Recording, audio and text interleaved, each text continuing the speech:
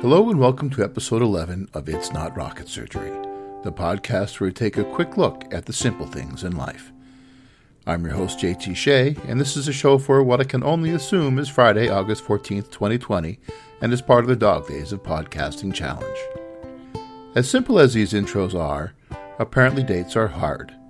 And I'm not going to completely blame Steve, but as some of you may have noticed, I got yesterday's date simply wrong. And I can only simply apologize. Well, with that out of the way, just sit back, relax, and enjoy today's It's Not Rocket Surgery.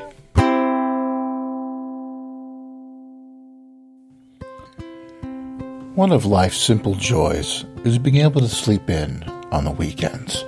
Whether it's because you had a late night drinking with friends on Zoom, or if you're living in the future down at the local watering hole. Assuming those types of in-person social gatherings even still exist post-global pandemic.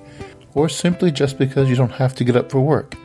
Those extra few hours can simply feel amazing and really recharge those batteries. That is until your retired next-door neighbor, let's call him Steve, decides to get a jump on his yard work and fires up his lawnmower at 7 a.m. You want simple? How about some simple courtesy, Steve? Hey, have you looked at the HOA bylaws on noise by any chance yet, Steve? You think you would have. You are on the board after all. Anyway, it ain't rocket surgery. This has been It's Not Rocket Surgery, a Night Gig Studios production, and brought to you by Common Sense. Need it, get it, use it.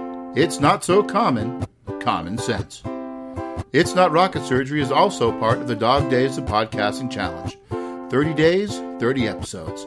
Find more and better participating podcasts at dogdaysofpodcasting.com or search Dog Days of Podcasting on Facebook. Night Gig Studios can be found at nightgig.com or by searching Night Gig on Facebook. Thanks for listening. For all of us here at Night Gig Studios, this has been JT Shea, reminding you to keep it simple.